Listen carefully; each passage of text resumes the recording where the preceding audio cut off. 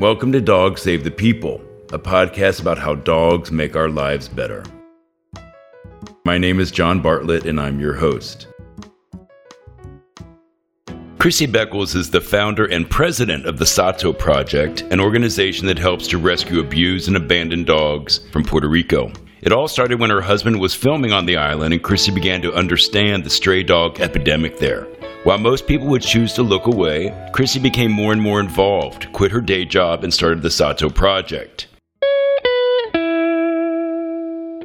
So Chrissy, welcome to Dogs Save the People. Thank you for having me. I wanted to just kind of dive in, and I wanted to hear your story specifically about the Sato Project and your time in Puerto Rico, how everything sort of unfolded. It's all my husband's fault. Okay.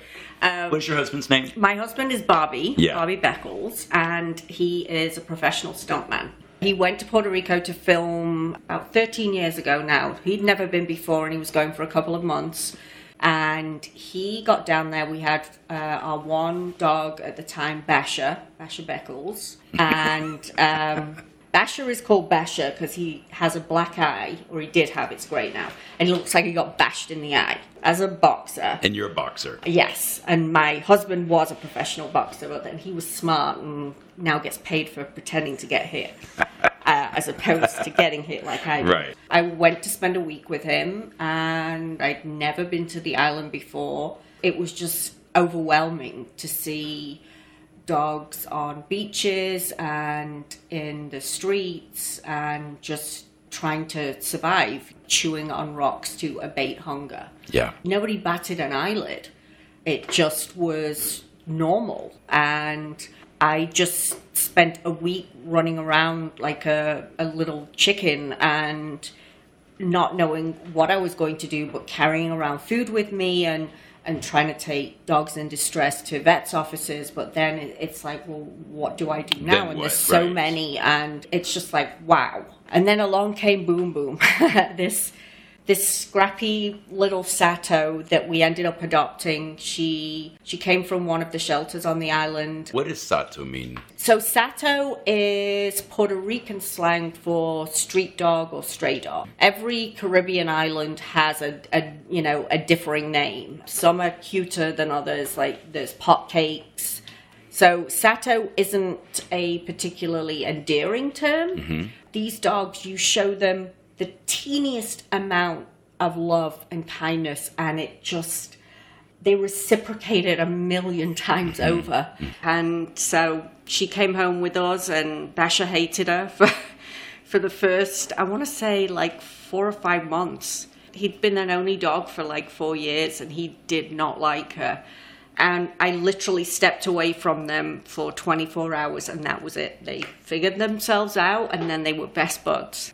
I don't have kids. She was Basher and Boomy were my kids.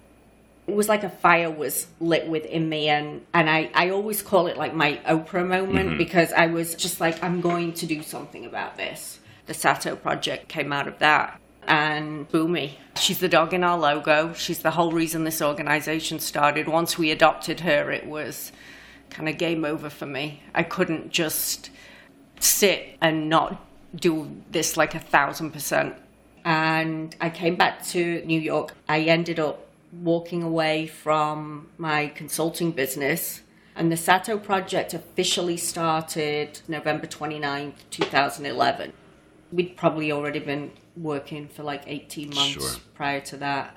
So it was just trawling through websites trying to find somebody that I could reach out to say, how can I help? What can I do about what I've seen? And I reached out to as many as I could find, and 2 people actually got back to me. They were both girls from the mainland of US who had gone to Puerto Rico and were working there in various capacities. And I was like, what can I do to help? My background is advertising and marketing. I can help raise awareness. I can donate. That's what I started to do in the beginning, and then would go to Puerto Rico as much as I could. And I always kind of call it my like Harvard education and rescue. Volunteering for them, and she changed everything. And she very tragically died in 2016, really, really suddenly. She had been sick. I woke up one morning, I rushed her to the emergency vet, and they told me it was pancreatitis. And I called Bobby and I was like, get on a plane now. And he got here at like 7 o'clock at night, and we went to see her. We ran over there and we took Basher, and when I saw her, she wasn't my dog anymore. I'm glad I did see her, because I think it gave me a tiny amount of closure, and we put Basher with her and that calmed her. We left, and the emergency clinic is 10 minutes from my home, and we were walking in the house, and he called, and she'd had another seizure and passed. And I just remember I like fell on the floor. I couldn't believe it. It was like 24 hours and she was gone. I have the same thing with the dog. My dog, Tiny Tim, who is my logo, he was like my soulmate. And I've lost dogs since him, but that was the one. And yet, like you, he has inspired me in so many different ways. And for me, since he passed, like for me, Tiny Tim. So when I started, after Tiny Tim died, I'd been doing rescue, I'd been doing some events, and I was working with North Shore Animal League, and I had a store in the West Village, and so I would do adoption events. They'd bring a mobile unit with all these dogs. It was great. And then after Tiny Tim died, I started shadowing somebody at the ACC in Harlem. And I remember walking up there the first day, and I was such a wreck anyway after he died, but when I was walking to the shelter, and I was very nervous about what I was going to experience there, and I just imagined him just walking alongside of me, and at a certain point, and I would use this visualization a lot, I would imagine him just jumping up into my heart and kind of curling up. Oh my God. And so that's where he is for me. Yeah. And that's when I can conjure him. And but they inspire us. If I would bring a foster dog in, we knew Basher just didn't want to deal with any foster dogs. He just ignores them. Or he might play with them for a little bit, and then it's like, no, go away, I'm done with you. Boomy would literally, she had this look where she would purse her lips like a little English old lady when I would come in with a foster dog, and that would last for maybe an hour. And then she would start to engage and play, and she was the best foster sister. She was amazing. I brought so many dogs through our home, and she was like my right-hand person. She would help me figure it out and help them figure it out. She was amazing. I always wanted a dog that would like snuggle with me, and Boomy was never a big snuggler. If you would rub her belly, she would like lie next to you, but she would never like come and hang out. She was a little aloof, but that was cool. And we adopted Charlie. Charlie Boom Boom is her official full name. She started out as a foster. I was not looking for another dog. I was still very, very much in mourning. And then everybody had said to me, I didn't say I wasn't going to adopt another one. And it was funny because people said, you'll know when the right one comes along. And I was like, okay, but I'm not actively looking. So we rescued this family. It was a mom and 3 puppies. The 3 puppies were varying stages of not socialized, and Charlie was the worst.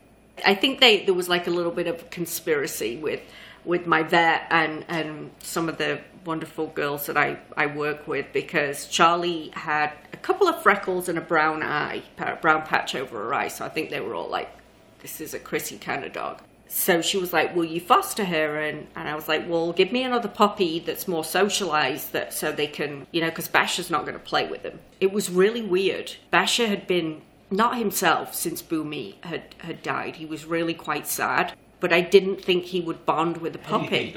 And Charlie and Basher really bonded. A couple of times I caught them together kind of snuggling, which I was like, wow, you never even used to do that with Boomy. So, and I remember saying to Bobby, like, I think Basher likes this one. And Bobby was like, hey, it's up to you. You're the one that travels with them and has them most of the time. So, yeah, she stayed, and she became Charlie Boom Boom Beckles. And this dog, I swear Boomy sent her to torture me, because she is literally Velcroed to me at all times. This is the dog that as soon as I sit, she is literally like smack bang next to me. And it just makes me laugh. I'm like, yeah, okay, Boomy, I got your message. She's brought a lot of joy into our lives. I look at her and I just have to smile, because she is such a joyful, joyful dog. She really is. How do you think dogs rescue us? Dogs don't judge you. Dogs don't care if you live in a studio or if you live in a, 20,000 square foot mansion. They don't care what your job is, who you're married to, what your political affiliation is. They don't care. They just, if you love them, they will give it back to you a million times over. And that's what I adore about them. Thank you so much for your time today. The Thank stories you. are so beautiful, and I would love to come down and visit sometime. You have an open invite. Seriously. Thank you. So how do we find you on social media? So we are the Sato Project, SATO. That is our handle on Instagram and on Twitter. On Facebook, it's Dead Dog Beach Project, but you can put the Sato Project in and it takes you over to Facebook. Website is thesatoproject.org. We're a registered 501c3, so any donations are completely tax deductible to the fullest extent of the law. I think that's what I'm supposed to say. My development director. There you go. Clip me around the ear if I'm not saying that correctly. Thank you. I learned so much about your work, and thank you for doing this beautiful work. Yeah, we got to do another one when you come down to Puerto Rico. I'm coming. Yeah, you should. I will. It's super easy to get there. Thank you. When I was in Puerto Rico, I was really upset to see the amount of stray dogs, homeless dogs, especially on the beaches. And a lot of them are throwaway dogs that are dumped at the beaches.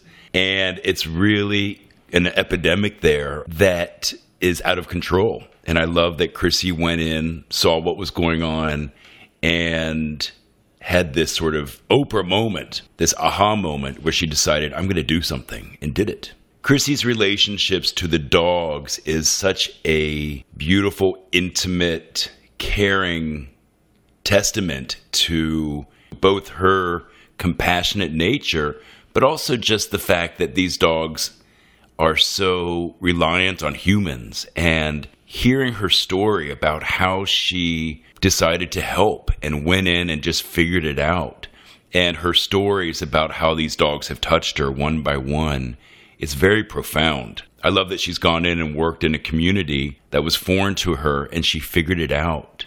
And she's been able to really harness her own enthusiasm and commitment and save more and more dogs and create this almost underground railroad of rescue from Puerto Rico to the States. Thank you for listening to this episode of Dogs Save the People, a podcast about how dogs make our lives better.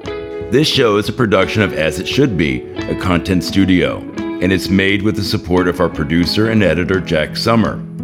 Special thanks to our composer and neighbor, Daniel Lampert, for creating the music for the show. I hope you enjoyed the episode. You can subscribe to Dog Save the People on Apple Podcasts, Spotify, or wherever you get your podcasts. If you like this show, please leave a review or rating. New episodes come out every Tuesday, so see you next week for another episode from Dog Save the People. You can also check out the Tiny Tim Rescue Fund, my foundation, at johnbartlettny.com. Enjoy a walk with your dog and make it a great day for both of you.